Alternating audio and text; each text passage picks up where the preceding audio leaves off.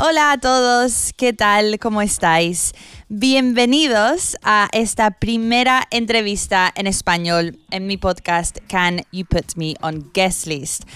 Estoy muy ilusionada, la verdad, de haber dado el paso y por fin poder compartir con vosotros entrevistas y charlas en español con diferentes personas de la industria de la música electrónica. Porque este podcast lo empecé hace alrededor de 1 año y medio y de momento solo había hecho las entrevistas en inglés. Bueno, pues porque el inglés es mi primer idioma y quizás el idioma en el que más cómoda me siento. Pero ya desde hace tiempo tenía muchas ganas de hacer la versión española y como digo en este podcast, no hay otra persona con quien hubiera hecho este primer episodio en español. Hablo de alguien muy especial para mí, hablo de Ana Tur. Como muchos sabréis, he tenido el placer y suerte de trabajar, crecer y aprender con Ana en Ibiza Global Radio, donde desde hace muy poco ya no estamos. Pero tenía muchas ganas de hablar con ella sobre su vida de jovencita y de su familia, una familia enamorados de la música y de la radio, de sus comienzos en la música, de Ibiza Global Radio y sus sentimientos después de acabar una etapa y comenzar una nueva, recuerdos bonitos y también de locuras. Y en esta bonita charla cubrimos todo esto y mucho más. Así que espero que disfrutéis de este podcast. A mí personalmente me ha encantado, ha sido una charla muy especial. Y os recuerdo, si dais al botón de suscribir, os llegarán los episodios futuros. Y os doy la bienvenida a Can You Put Me on Guest List con mi querida Ana Tur. Ana, hola. Hola, ¿qué tal? Muy bien, ¿y tú? ¿Cómo estás? Pues encantada de encontrarme cara a cara finalmente contigo después de 3 meses. Ya, te he echado de menos, ¿eh? Yo también. Hemos estado muy conectadas, pero... Ya, y yo estoy muy contenta porque hoy es la primera entrevista que hago en español para el podcast. Sí, ¿tú crees que si lo crees oportuno podemos hacer 50-50? No, ¿sabes qué? Que llevo un montón de tiempo queriendo hacer versión española y siempre tenía la duda si hacerlo o no. Y el otro día, hablando con Cal por teléfono, me dijo, ¿por qué no haces el podcast en español? Y me animó para hacerlo y dije, la primera persona que quiero en este podcast en español es Ana Tur. Oh, lovely Katie. Lovely. Así que estoy muy contenta. Qué bien. Pues cuando estaba preparando un poco las preguntas y toda la entrevista que te quería hacer, me di cuenta de que te conozco mucho, conozco cómo piensas, cómo trabajas, pero lo que no conozco mucho son tus comienzos y cómo ha sido tu vida de pequeña y de joven, porque creo que realmente no lo hemos hablado mucho. No, la verdad que no. Entonces quería empezar por ahí y saber un poquito cómo era tu vida de pequeña. Sé que estabas rodeada de una familia enamorados de la música y de la radio y que nos cuentes un poco tus recuerdos de pequeña y cómo empezó tu amor por la música. Pues mira, yo puedo decir que he tenido la suerte de ser una niña feliz, ¿no? Una niña que ya desde pequeña tenía sus rarezas, observaba mucho las cosas, no pisaba las líneas cuando iba por la acera con mi abuela, porque yo me he criado realmente. Mis hermanos han tenido la suerte de poder disfrutar de otra etapa de mis padres, pero cuando yo nací, mis padres llevaban la vida que puedes llevar tú ahora o la que puedo llevar yo, ¿no? Súper intensa y se dedicaban además a lo mismo. Entonces mi abuela fue una matriarca para todos, no solo para mi madre, sino para todo el clan familiar, y cuidó mucho de mí y de mis hermanos, pero sobre todo de mí. Y ya era pequeñita y me acuerdo que íbamos desde su casa hasta Vara de Rey, que hay una distancia como de 1 kilómetro, y a lo mejor en 1 kilómetro no pisaba ni una sola raya de una baldosa. Entonces ya te hablo de era un golpe que ya tenía con 5 o 6 años, que me llevaban de la manita, intentaban no pisar las líneas, y era una niña curiosa y me encantaba observar, como te digo, ¿no? Y por este trabajo, pues muchas veces cuando salía del cole y mi madre me venía a buscar y a lo mejor pues ese día no tenía actividad extraescolar, me llevaban a la radio. Me decían, tú sentadita aquí, y me ponían en la recepción. Y bueno, y me podía pasar horas y horas. Mi madre se olvidaba de que yo estaba ahí esperando. Ay, pobre. Sí, además siempre se olvidaba de venirme a buscar al colegio. Era la última a la que venían a buscar siempre, fíjate. ¿Tú eres la más mayor de tus hermanos? Sí. Hmm. Mi madre era un poco como yo, pero más despistada. Ah, sí. Súper pro radio, activa, pero muchas veces se olvidaba de irme a buscar al cole. Y de repente ya a las 6 de la tarde acababan la actividad de básquet o de extraescolar y ya cerraban el colegio y yo todavía estaba ahí sentada. Entonces ya llamaban a mi madre y mi madre a veces venía a buscarme llorando del sentido de culpabilidad. La radio estaba como a 500 metros de donde yo iba al colegio. Ay, pobre. Y bueno, y entonces eso me hizo relacionarme con la música y con el medio radio desde muy pequeña, ¿no? Claro. Casi porque mis padres me hacían pasar bastante tiempo allí. Y me encantaba. Y en casa también escuchaban mucha música. Es que en casa había una colección enorme de vinilos y teníamos unos tocadiscos, me acuerdo eran unos Philips que eran como de polea y no eran como los actuales. Y me encantaba darle vueltas y me acuerdo que siempre me decían no toques la aguja, no toques no sé qué. Y el primer vinilo que me regalaron fue uno de Sabrina, un single de Sabrina, que era la canción esta de Boys, Boys, Boys. Sí. Pues lo tengo en mi recuerdo como que me encantaba poner el disco, poner la aguja y que sonara y yo bailaba. Y era mi disco. Y la canción del Colacao. Yo soy aquel negrito del África tropical. La canción del Colacao.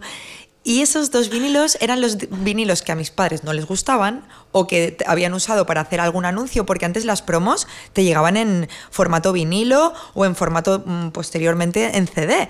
No es como ahora digital que... No, te llegaban a domicilio y tú seleccionabas y lo que no te gustaba pues lo regalabas o lo dejabas de archivo por si a otra persona le gustaba o lo podías usar para otro programa, pero tú seleccionabas pieza a pieza cada uno de tus vinilos. Entonces, pues a mí para jugar me daban los que a ellos no les gustaban. ¿Y sabes qué? Durante el confinamiento encontré en el sótano de casa de mis padres, porque me fui un día a ver qué encontraba, si encontraba algún tesoro, y encontré un tesoro. Encontré una caja de vinilos que mi padre había apartado de su colección de 1000 y pico discos, que algunos de ellos los ves aquí, estamos justo delante de... ¡Wow! ¿Ves que son discos súper antiguos? Los he restaurado. He estado una semana entera, la primera semana de confinamiento, encontré en este sótano una caja con 50 vinilos, que eran como los vinilos preferidos de mi padre, y los limpié, pedí en Amazon fundas, pedí limpiadores... Los he limpiado y reparado uno a uno, no solo el vinilo, sino las fundas, la funda interior de papel, la funda exterior de plástico, y los tengo aquí como, luego te los enseñaré, los tengo como un tesoro. ¿A que no sabes qué disco apareció ahí? ¿Cuál? El de Sabrina. ¿Ah, sí? Y yo creo que mi padre lo guardó como recuerdo de verme ahí poniéndolo. No porque a mi padre le gustara Sabrina, creo que no le gustaba demasiado.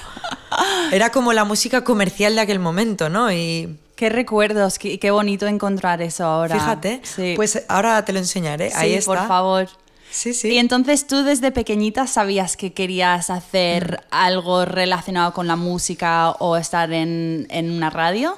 No, yo quería ser veterinaria. ¿En serio? Sí. No sabía. Y de hecho hasta que me tocó elegir qué modalidad de bachillerato iba a hacer, estaba convencida de hacer el de ciencias, porque quería ser veterinaria, pero un veterinario de aquí, que es amigo de mi familia, ofreció que fuera a hacer unas prácticas, hacer de ayudante en verano, porque me querían poner como a prueba, ¿no? Y me explicó antes de ir, incluso, que, oye, mira, yo tengo que sacrificar a muchos perritos, tengo que ir a un parto de una vaca y meter la mano entera dentro de tal y a veces salen muertos. Me hablaba mucho de la muerte, ¿no? Y no me gustó, no me habló de curar, me habló de cuando la vida se va, ¿no? Y me quedó una sensación malísima. Claro. Y yo además soy una gran amante de los animales y dije, pues creo que no. Y a partir de ahí sí que dije, si no es esto, es algo relacionado con la radio, pero no en la parte del frontline. Me apetecía estudiar lo que es la parte de gestión o publicidad o comunicación, pero no no prepararme para ser una locutora o Claro. incluso periodismo, sino que estudié publicidad y relaciones públicas, pero siempre pensando en que mi finalidad sería estar en un medio de comunicación. Claro. ¿Y estudiaste aquí en Ibiza o te fuiste No, en fuera? Barcelona. Te fuiste a Barcelona. Y de hecho los 3 años de carrera más durante el máster no, porque solo viajaba a Barcelona 2 días a la semana. Yo ya vine a Ibiza a ayudar a mi padre con Global. Pero los 3 años que estuve viviendo en Barcelona fueron 3 años que estuve haciendo prácticas en una radio que ahora ya no existe, que era de Luis del Olmo. Es un gran periodista y gran comunicador de este país, ahora ya mayor, tendrá cerca de 80 años, y él tenía una radio que se llamaba Punto Radio y estaba súper cerca de casa, en diagonal con Aribau, súper céntrico. Entonces estuve 3 años enteros haciendo prácticas allí. Y mi incentivo era la cesta de Navidad. Cada Navidad me daban una súper cesta y yo estaba súper feliz. Aprendí muchísimo. Es que es el mejor máster que sí. puedes tener, con un genio de la radio como era este hombre y un equipazo de... Estaba en el departamento de publicidad, además. Me enseñaron a redactar cuñas, sobre todo, a hacer propuestas de emisiones en directo y redactar cuñas en catalán. Ahí fue donde aprendí a escribir bien el catalán. ¿Ah, sí? Sí. Qué curioso. Hacía muchas faltas de ortografía porque en la universidad estudiábamos en castellano en aquel entonces y aprendí a escribir muchísimo. Sí, sí. Y a redactar y a sintetizar un poco. ¿Y luego volviste a Ibiza? Volví a Ibiza porque a mi padre le dio un infarto. Ay. Entonces yo justo había terminado la carrera y estaba en el 4º, 5º mes del máster. Estaba haciendo un máster de marketing, publicidad y relaciones internacionales. Y en mi misma universidad, que además necesitaba esos créditos para que me aprobaran una asignatura del último año. Y cuando faltaban 2 meses para acabar el máster, a mi padre le dio un infarto muy grave. El más grave que tuvo, porque luego tuvo 2 más. Y me hizo algo... Me cambió el chip y dije, es mi momento, tengo que volver. Claro. Y volví y ya entré en Global. Lo primero que hice fue cambiar el logo, la actual Salamandra. O sea, entraste ya como directora directamente. No, entré como parte de publicidad. Grababa cuñas con Tony Moreno, preparaba propuestas comerciales. ¿Y eso con cuántos años? Pues 20. ¡Buah! Qué pequeñita, ¿eh? Sí, 21 quizá. Y estaba Joan Rivas de director. Joan Rivas, que es un mítico residente de Pacha. Sí. Y él era el director de Ibiza Global Radio en aquel entonces. Y al poco tiempo se fue porque se metió en política y al año de yo estar en Ibiza Global Radio, pues me dijeron, te toca. Te toca a ti.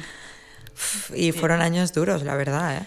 Muy duros. Si tú le podrías decir algo o dar un consejo a la Ana Tur de 20 años ahora, ¿qué dirías? ¿Sabes qué pasa? Que fui muy precavida en cada momento. Yo sabía que tenía un jefe, que era mi padre, y que él me tenía que enseñar todo, que yo solo había estudiado la teoría. Pero yo tenía que encontrarme en un entorno real de una empresa con trabajadores que dependen de una familia. Y realmente fui muy cauta en todo momento. Quizá diría, pues... Es que, mira, no quiero ser demasiado... Es que creo que hice las cosas como las tenía que hacer en ese momento, porque me dejé aconsejar y a mí es una persona que me gusta aprender muchísimo. Nunca entré como hija de, sino que entré intentando demostrar más de lo que quizá me correspondía. Quizá tendría que haber sido menos temperamental. Me tomaba las cosas demasiado a pecho y me las llevaba a casa y había momentos que sufría por querer gustar a todo el mundo, por el que pensaran de mí. A mí inseguridades, sí, inseguridades, pero que te pone, y yo muchas veces te lo he dicho esto, porque somos personalidades, yo te digo que muchas veces me recuerdas a mí hace 10 años. Lo has 8. dicho muchas veces. Sí, porque al final todo se resume en que eres una persona responsable. Cuando una persona no es responsable, no se preocupa, y cuando no se preocupa no tiene manifestaciones físicas que producen la preocupación, como puede ser un poco de ansiedad, estrés, no sé cómo explicarte. Sí, sí. es verdad, ¿eh? Lo hemos hablado muchas veces. Me lo has dicho muchísimas veces. ¿Me recuerdas a mí cuando tenía tu edad? Sí, porque yo soy una Virgo, ascendiente Virgo, y tengo mis manías, soy bastante perfeccionista, aunque me he metido muchas hostias y me he levantado, y además me gusta levantarme de una buena hostia. Sí. Y cuando me he dado hostias a lo largo de esta trayectoria, sobre todo desengaños, es que mis mayores hostias en esta trayectoria han sido desengaños con las personas. No han sido fallos profesionales, que Claro. también los he cometido, por supuesto, como todo ser humano. Exacto. Han sido decepciones de gente que pensaba que realmente me quería o me tenía un aprecio o realmente me valoraba, y luego me di cuenta que no, que solo tenían un interés. Muchas veces descubrí cuál y otras veces nunca lo supe. Pero realmente he aprendido a hacer una barrera también. Claro, de esas cosas también se aprende mucho, porque ya cuando te pasa una vez ya te vas dando cuenta de la gente que te quiere de verdad y quiere algo, y lo apartas un poco de la gente que quiere algo por interés, ¿no? Sí, y esta industria, como bien sabes, Ay. se mueve mucho por intereses, desde el tema del management hasta la comunicación, los medios de comunicación. Sí. Sí, la verdad es que sí. Los sellos discográficos, es toda una cadena que o bien tienes los pies en el suelo y estás bien rodeado y tienes a tu lado una persona que te proteja y que te entienda y que sepa aconsejarte, o muchas veces te puedes ver súper perdido. Claro, yo creo que eso es lo más importante, una de las cosas más importantes de esta industria, es saber rodearte de gente que te quiere y que te quiere proteger. Sí, y de tu familia. Y de tu familia. Es muy importante, son los mejores amigos que se puede tener. Cuando eres pequeño es inculcar una educación, pero cuando todos estamos en una edad adulta y unos padres han visto que sus hijos ya han tomado sus caminos, yo creo que ahí es donde empieza una bonita amistad con los padres. Sí. De hecho es súper raro, porque yo me acuerdo hace unos años de pensar en el hecho de que mi relación con mis padres ha cambiado totalmente. Como que fue de un año a otro, y me acuerdo de estar pensando, el año pasado tenía otro tipo de relación de mis padres, más decirme, deberías hacer esto, tal, no sé qué, y en un año, no sé exactamente lo que fue, creo que era como mi segunda o tercera temporada aquí, ya era como que teníamos otra relación, y como que yo les contaba las cosas que iba a hacer y me decían, vale, me parece bien, ¿sabes? Pero me acuerdo de pensar que ese cambio se había hecho, y no sé, fue muy curioso. Es como ¿sabes? un clic. Sí. Yo creo que es cuando tus padres ven que estás preparado. Sí. Que dejan de preocuparse y pasan a... Dejan de ocuparse y preocuparse y pasan a compartirlo contigo, sí, ¿no? Sí, totalmente. Porque ven que tú ya tienes esa fuerza como para caminar solo. Sí. Y es una cosa muy bonita. Sí, mucho. Yo no soy madre y no tengo demasiado instinto, pero a mí me ha gustado mucho la relación que he tenido con mi familia y con mis padres, y si tuviera que elegir una familia, volvería a elegir la misma. Sí. No cambiaría nada. Sí. Entonces, bueno, pues es una cosa que hace que a medida que te vas haciendo mayor, pues sepas también encontrar a la gente con la que quieres convivir. Exacto. ¿Y tu adolescencia aquí en Ibiza cómo fue? Porque yo siempre pienso, sí, lo he pensado muchas veces, siempre pienso, ¿cómo debería ser vivir aquí con 16 o 17 años? Porque yo cuando tenía esa edad, yo lo único que quería hacer era salir de fiesta. Pues imagínate si vives aquí en Ibiza y lo tienes en todos los lados. ¿Cómo era? ¿Cómo lo viviste? ¿Sabes lo que pasa? Que yo fui a un colegio súper conservador. Ah, sí. Quizá un colegio de curas, entonces, no de monjas, de curas. Ahí, venga, con 2 pelotas. Y la niña ahí con los curas, venga. Y fuimos la primera generación de clase mixta que hubo en la historia de este colegio, ¿no? Siempre había sido un colegio masculino. Entonces, bueno, pues yo era súper traviesa, la verdad. Era una persona... Era buena niña, pero siempre me reía. Entonces siempre me castigaban, pero no por hacer maldades, sino porque en clase hablaba mucho y me descojonaba todo el día. Entonces, ¿qué pasa? Que cuando empezó un poco... cuando ya no te apetecía tanto ir al cine a comer palomitas y luego una hamburguesa con tus amigos y te apetecía empezar a ver algunos bares, ir a la bolera de Playa de Embosa, que era donde empezábamos a ir los adolescentes ya cuando queríamos aventurarnos un poquito, ya antes del paso anterior a ir a un club, ¿no? Sí. Entonces, claro, yo iba a ese colegio tan conservador y mis amigas pues no tuvieron nunca esa cosa de querer ir de fiesta, ¿no? Uh-huh. Y entonces yo ya la busqué por otro lado. Encontré a nueva gente, hice amigos por ahí y eran más fiesteros que mis amigos del cole. Y entonces hubo una época que... pues que me encantaba, pues... Me encantaba intentar irme de fiesta. Pero ¿sabes lo que pasa? Que mi padre me decía, si tú vas de fiesta yo te voy a pillar. Claro, él conoce a todo el mundo. Porque o te voy a pillar yo o alguien me va a decir que te ha visto. Entonces yo le decía, tienes razón. Me decían, tú cuando quieras ir de fiesta, tú nos lo dices. Y posiblemente yo estaré en el club y ni me verás. Pero yo te llevo y te vuelves a casa conmigo. Y yo le dije que ni de coña, vamos. Con 16 o 15, 16 años. Galas juveniles sí que iba a las galas juveniles sola. Pero entre esa edad, entre los 16 y que te haces mayor de edad, yo me moría de ganas de salir. Había en esa época un club que se llamaba Conga, en Playa de Embosa, era un súper antro.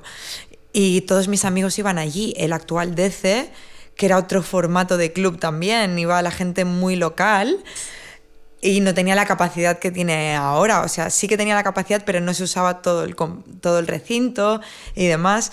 Y también estaba el Zulú en el Paseo Marítimo, lo que luego fue boom y ahora creo que lo van a derruir. Sí, creo que sí. Al lado de Sir Joan. Y por supuesto estaba Pachá, que a Pachá sí que me dejaban ir, pues porque estaba por ahí Cacus, Juanma Fuentes de DJ Residente, estaba creo que Jordi Villalta también y tal. Entonces mis padres sabían que me tenían controlada si yo iba a Pachá.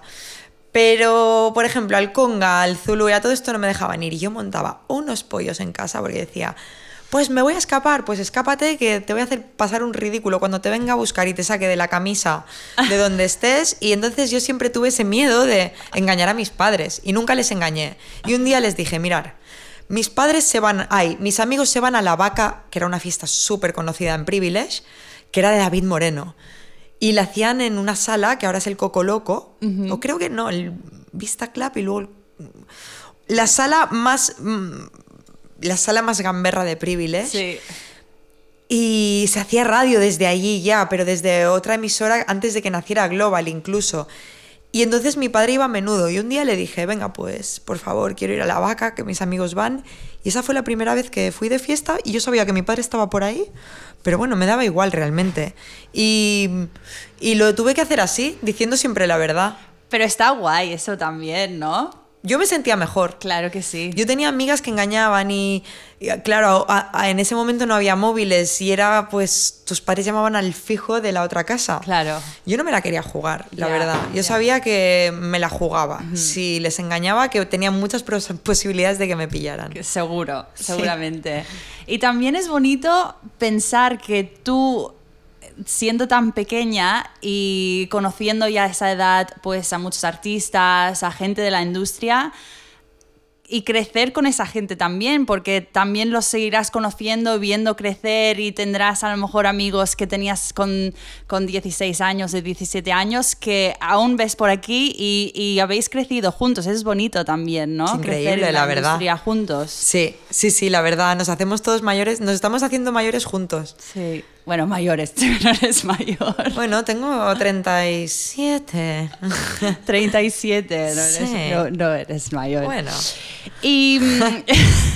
¿Qué dices?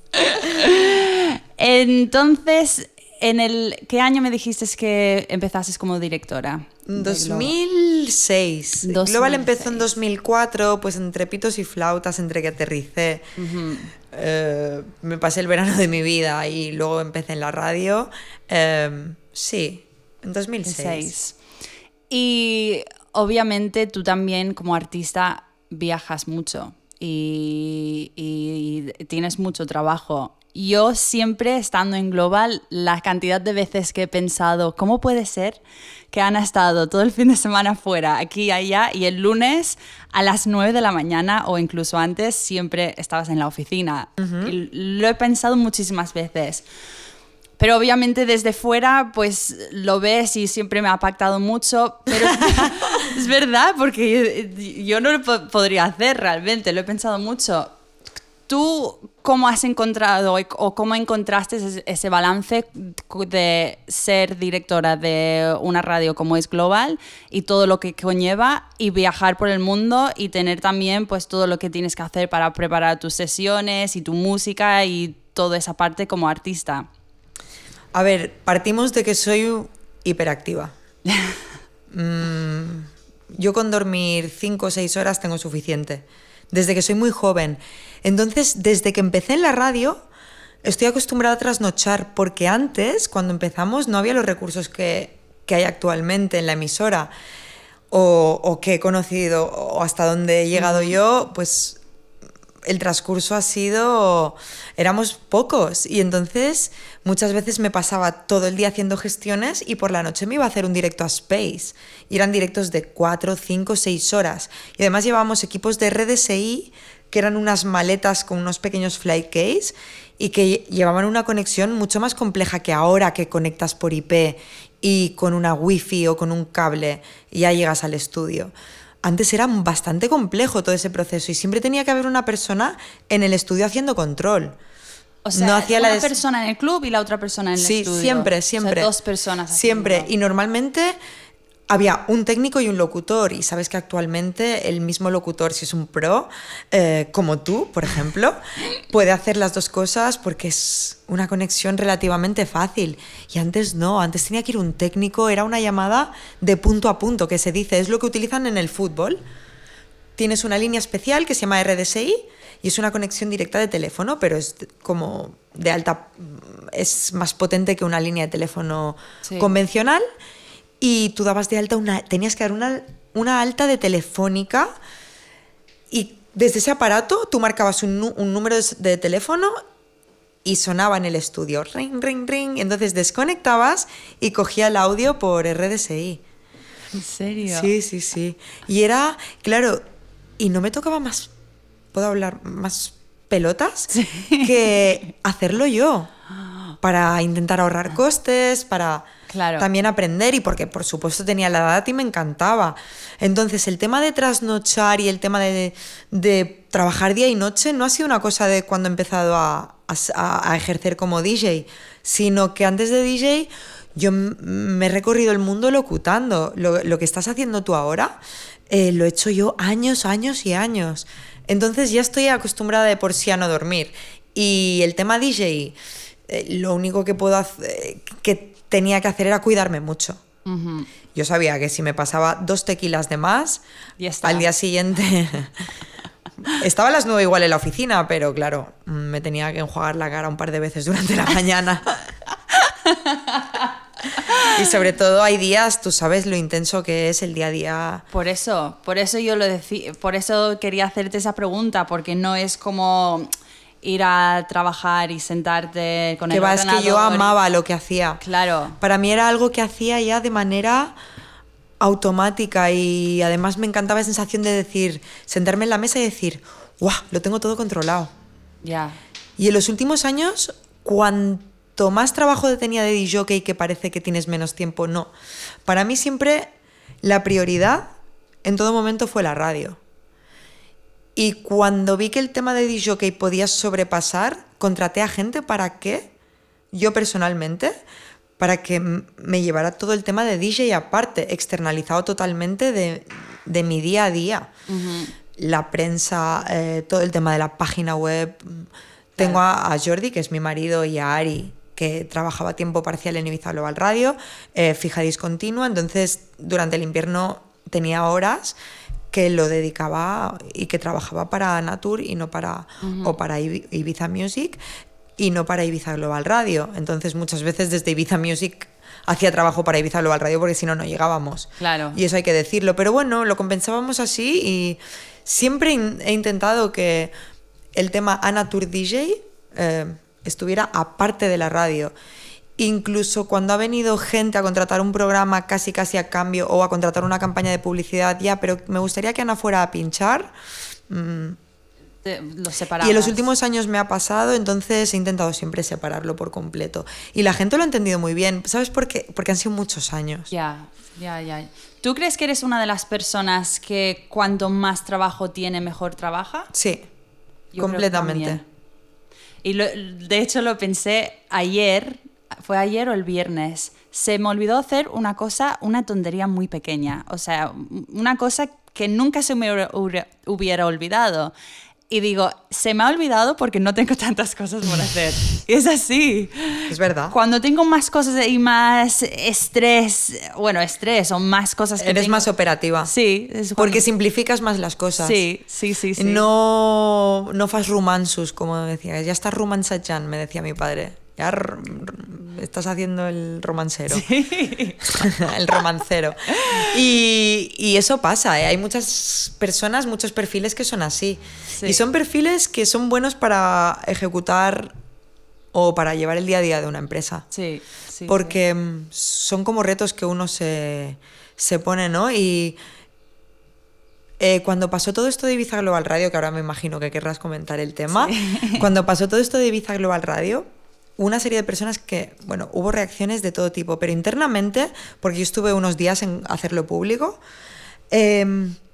internamente, gente que no trabaja directamente en mi día a día, sino gente del grupo de comunicación, sobre todo gente que me conoce bien desde que soy pequeñita, me decían, yo creo que te han hecho un favor, porque las dos cosas a la vez. Le dije, mira, si tú en tu cerebrito minúsculo no puedes entender que mi capacidad de poder hacer dos cosas a la vez es viable, no hace falta que te conteste a tu cumplido, porque era como me intentó hacer un cumplido metiendo la pata. Le dije, no seas simple, porque yo en cuanto salga de aquí, yo necesito primero descansar, reflexionar y proyectar dónde quiero verme en la próxima etapa de mi vida. Y yo donde quiero verme ahora mismo es en la pista de baile en la medida de lo que se pueda. Claro. Pero quiero verme como DJ, quiero ejercer como DJ y nada más, no como DJ y directora o alta directiva de una empresa, no. Quiero ser artista. Mamá, quiero ser artista. Pues ahora tengo ganas de ser artista, pero muy bien. Tengo alrededor a personas, entre ellas tú, que están súper preparadas y que han hecho un excelente trabajo, que estoy segura que sí que puedo aportar esa parte de hacer grupo y de decir, venga, vamos a proyectar algo bonito y vamos a ver si lo tiramos para adelante. Uh-huh. Pero no quiero ser la cabeza visible ni la cabeza pensante de un próximo proyecto. Quiero disfrutar ahora. Necesito, después de 16 años, disfrutar del momento que estoy viviendo como DJ, que creo que es algo que es tan subjetivo. Depende tanto del momento en el que tú estés o de la suerte o de la gente que tengas alrededor, que esto no es para siempre.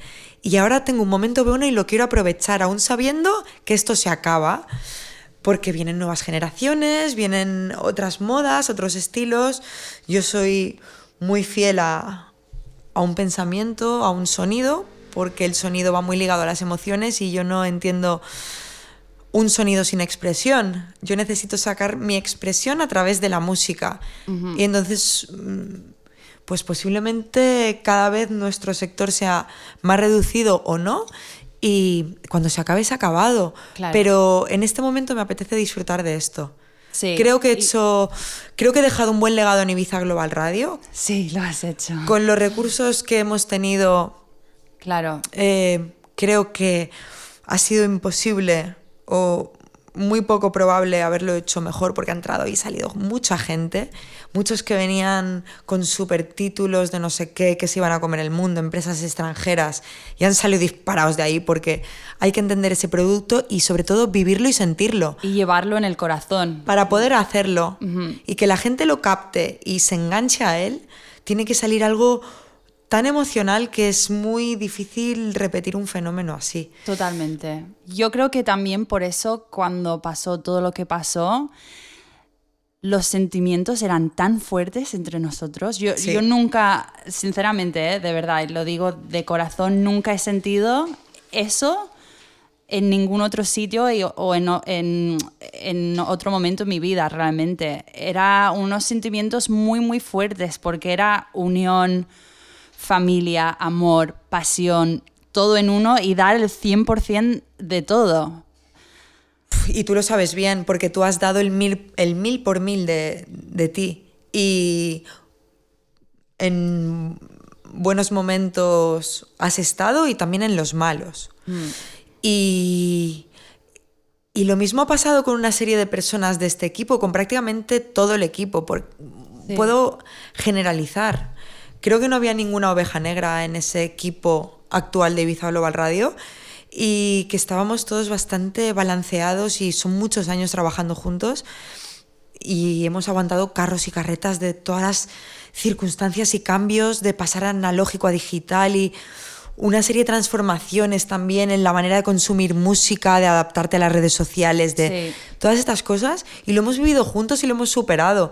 Entonces se cargaron a una familia, ¿sabes? Lo hemos hablado íntimamente hemos tenido una sensación como de un duelo, ¿no? Sí, totalmente.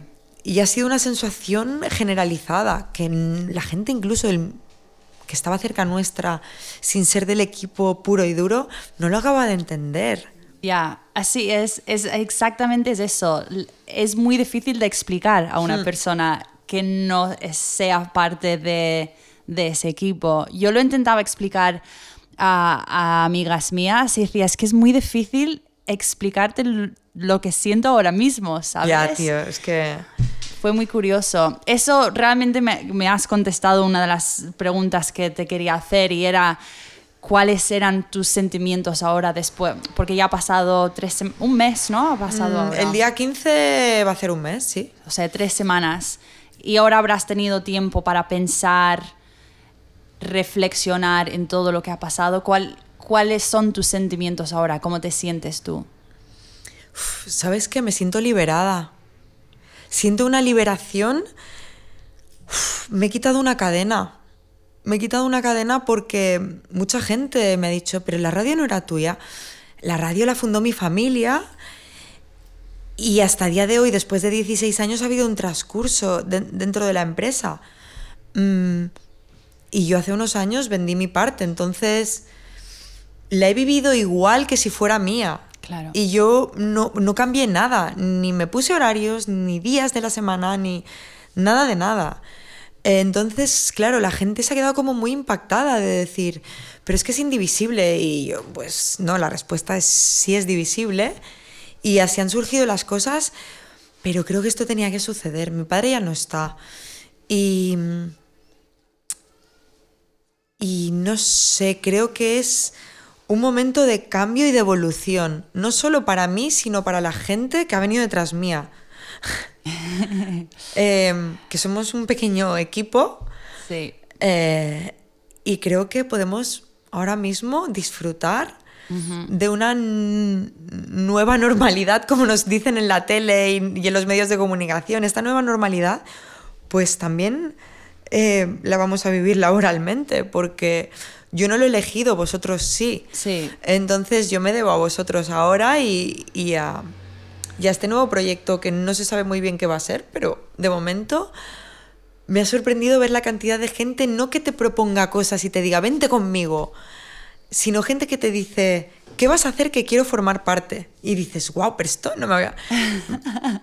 Claro, sin saber exactamente el qué, pero solo quieren estar. Sí, y gente de todos los sectores, no solo de la música, gente de softwares, gente que se dedica al sonido, pero a todo el tema de equipamientos y demás, nada que ver con medios de comunicación, y algún empresario incluso, oye, ¿qué hace falta para que Global volváis a estar todos ahí? Pues creo que eso no es un tema ya ni de dinero ni de tal, es un tema de principios. Y yo no doy pasos atrás nunca. Es una de las cosas que he aprendido. Cuando una cosa, y además cuando no la he decidido yo, porque yo me puedo equivocar, pero cuando se ha equivocado alguien conmigo o considero que alguien se ha equivocado conmigo, yo no doy un paso atrás. ¿Cómo tendría que ser? Lo doy cuando yo he ejecutado, cuando creo que me he equivocado, pues pido perdón y doy el paso atrás, pero cuando alguien considero que ha vulnerado mis emociones y no ha actuado bien conmigo, yo no doy pasos atrás. Aunque sacrifique muchas cosas, ¿eh?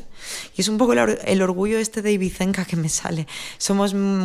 Tenemos una descendencia, venimos un poco de los fenicios, mercaderes, y eso se lleva un poco en la genética. Y mi padre también era así, ¿eh? Sí. Mi madre no tanto, mi madre siempre ha ido un poco al... Mi madre veía a mi padre como un ser que la protegía y ella pues dependía mucho de él. Emocionalmente y como instinto de protección. Claro. Entonces, pues yo soy un poco así también. Ya. Yo, bueno, como he comentado al principio, como he tenido la suerte de poder trabajar contigo y aprender de ti y ver cómo funcionan las cosas y más en la radio y en la industria. Yo he aprendido muchísimo de ti. Entonces... Y lo que nos hemos reído también. Contamos la historia del coche cuando nos dejamos a Cristian. Yo la cuento. Cuéntala. Nos fuimos a Dream Beach a hacer un directo y hicimos un streaming también. Y Tú hiciste un streaming de 12 horas de 12 non-stop como una campeona. Eso. Estaba reventada, estaba súper cansada. No sé a qué hora era por la mañana, pero era muy pronto. Antes de las 11, de las 10 de la mañana. Yo no había dormido casi nada. No, porque además luego nos fuimos de fiesta. Exacto. No lo hacemos mucho esto, ¿eh? No, pero ese día fue muy divertido. Sí. Además, era mi cumple el día después o el día anterior, por eso estábamos celebrando. Sí. Y en el coche que, bueno, nos recogió en un van de estos grandes y yo estaba tirada en el asiento de atrás, súper dormida. Y escucho a Ana, Katie, despierta, despierta. Y me despierto así, abro los ojos. Y yo, ¿qué pasa? Me dice, que nos hemos dejado a Cristian, el chico que nos hace los streamings, nos lo habíamos dejado. Se había autodejado él. Bueno, sí. Porque nos encontramos en la recepción y se puso a editar vídeo y no se dio cuenta una hora después de que nos habíamos ido. Y la historia es que cuando Katie dormía yo cogí el móvil y ya empecé a grabarla. Y hay un vídeo de... Katie, ¿sabéis el vídeo de la escena de Macaulay Culkin en Solo en Casa de los padres de ¡Nos hemos dormido! Sí. Pues un poco de ¡Nos hemos dejado Kevin! Pues fue un poco Cristian. Hostia, y esa cara que pusiste, tío, la tengo... Pondré el link en el podcast, pondré el link para que puedas ver el vídeo. Buenísimo. Nos hemos reído mucho, lo hemos pasado muy bien. Y también momentos de estrés máximos, ¿eh? Uf. Yo me acuerdo de hacer, creo que era un directo que tenía que... No, era... creo que era para la tele, que tenía que grabar lo de los plásticos. ¡Ostras, sí!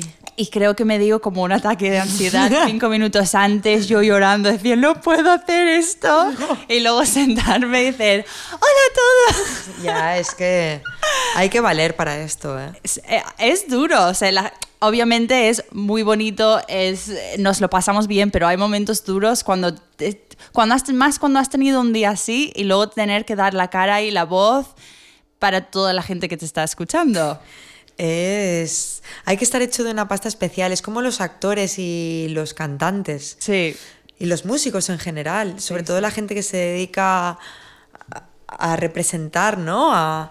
Ya sea en teatro, en música o en cine. Así es. Hay gente que tiene historias detrás súper... yo he ido a ver obras de teatro donde a lo mejor el protagonista principal se le ha muerto un padre o una madre esa misma tarde y están en plena función dándolo todo, o en un concierto y además te lo cuentan de hoy he perdido a tal persona, a tal familiar, a tal amigo, pero estoy aquí. Pues sin ir más lejos, creo que Lola Flores, cuando murió su hija Lolita, creo que estaba actuando o cantando ese día. Madre Y lo mía. dijo, y es una de las cosas que se recuerdan ahí en los zappings de televisión y todo esto, de hay que estar hecho de una pasta muy especial, de saber cambiar el chip y... Sí, sí, sí. Incluso me pasó cuando estábamos en lockdown, no sé cómo se llama. Sí, en confinamiento.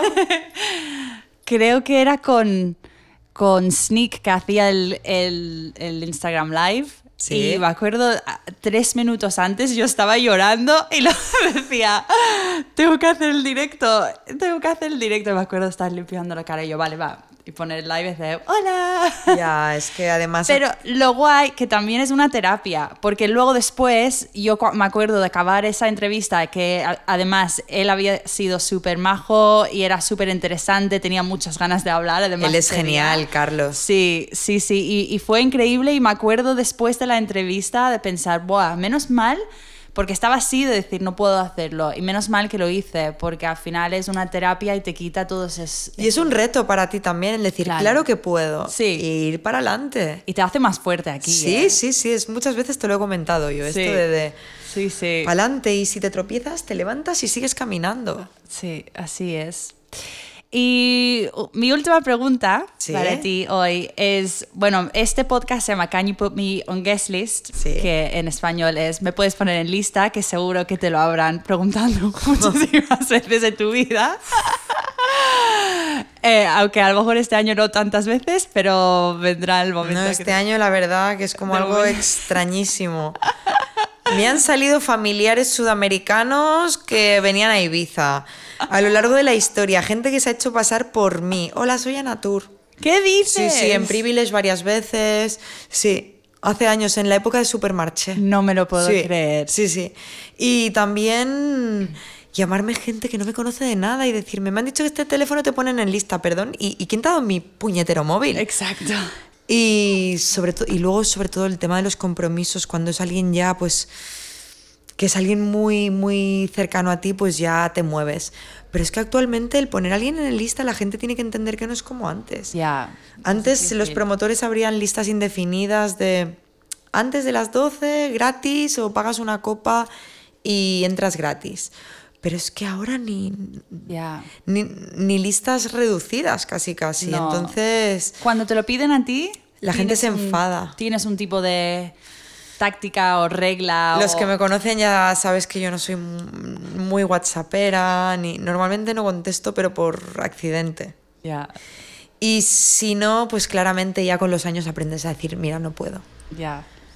Porque ya tengo que poner en compromiso a un tercero que tiene que preguntar a un cuarto, entonces ya no es como antes, no hay el acceso que había antes a las guest lists, va todo súper automatizado. Antes llegabas a lo mejor al club y dejabas una notita con 3 nombres escritos a mano y la persona de la puerta pues era o Leo o Carlos Criado en Space, por ejemplo. Y nos conocíamos todos. Hoy en día la gente es muy rotatoria en los clubs y no conoces todas las caras. Viene mucha gente de fuera solo a hacer la temporada y no conoces algunas caras. Entonces, yo he llegado, te voy a confesar algo. Dime. El verano pasado pagué para entrar en ANS.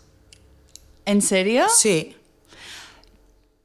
Eres tan buena persona. No es buena persona, es para qué a las 8 de la tarde que se me ha calentado Ya. el morro y me han entrado ganas de ir a ANS, ¿por qué voy a molestar a nadie? Ya. Y tengo amigos que son residentes allí, conozco a muchísima gente en Ushuaia, por supuesto, pero es que no quise molestar a nadie, creo que era el cierre además. O el cierre o aniversario, no me acuerdo, era un día que estaba, o pleno agosto, estaba a full. Y yo tenía el carnet, el pase VIP, pero iba con mi marido y con una amiga más, y yo pagué la entrada de mi amiga. Ya. Y hice la cola yo para el ticket, y la persona de taquilla me dijo, ¿pero qué haces? En medio de todos los guiris. Y dije, pues nada, hacer cola y comprar un ticket, me apetece pasármelo bien y no estoy ahora para hacer 20 llamadas para ahorrarme Claro. 30 o 40 euros, me apetece entrar y pasármelo bien. Claro, claro. Y ya que sí, está. Sí. Y yo... Era un día de ocio, como te lo gastas te vas a cenar, te vas tal... Era un día de ocio. Te vas Claro. fuera de Ibiza y tienes que pagar igual. Pues ¿por qué no voy a pagar un día en Ibiza? ¿Qué más Claro, da? también es apoyar a la industria. Claro, por supuesto. De hecho, el podcast anterior que hice la semana pasada era con una chica que se llama Sophie Blogs, que es la manager de Danny Howard y Ajá. de Crystal Clear y de Hannah Wons y más gente. Y me dijo exactamente lo mismo. Me dijo, yo cuando quiero salir de fiesta y realmente desconectar, una cosa es salir porque tienes que ver a gente de la industria y hablar y cosas así. Y otra cosa es cuando yo quiero salir y pasármelo bien y estar de ocio, porque no voy a pagar como todos los demás. Es que además me gusta también el ritual de entrar por la puerta principal y sí. hacer cola entre... todos llenos de purpurina. Entre extranjeros llenos de purpurina y con las pestañas de 1,5 kilómetros así, que algunas ya la llevan despegada del cloro de la piscina y parecen un muñeco así que se les cae el ojo y me encanta verme en esos saraos. A mí también. Me encanta. A mí también. Y me gusta vivirlo, porque yo ante todo soy cluber. Exacto. Así es. Ana, muchísimas gracias. Gracias a ti por esta primera entrevista en español. Espero que... Me ha encantado. Y solo decirte también que gracias por todo, de verdad, te lo he dicho muchas veces, pero gracias de corazón por todo lo que me has apoyado siempre, todo lo que he aprendido de ti, y tengo muchas ganas de seguir este camino contigo y sé que te van a salir cosas bonitas, buenas, y solo deseo lo mejor para ti. Saldrán. Siempre. Nos saldrán. Muchas gracias, Katie. Y yo ahora mismo no pienso en mí, pienso en un conjunto de personas y entre ellas estás tú. Entonces, cualquier oportunidad que crea que es un buen momento para ejecutar, si tú quieres estar navegando en mi barco, yo siempre voy a estar en tu barco. Te abro el puente y te dejo pasarlo, vamos, con todo el honor y con todo el amor del mundo. Gracias. Gracias, Katie.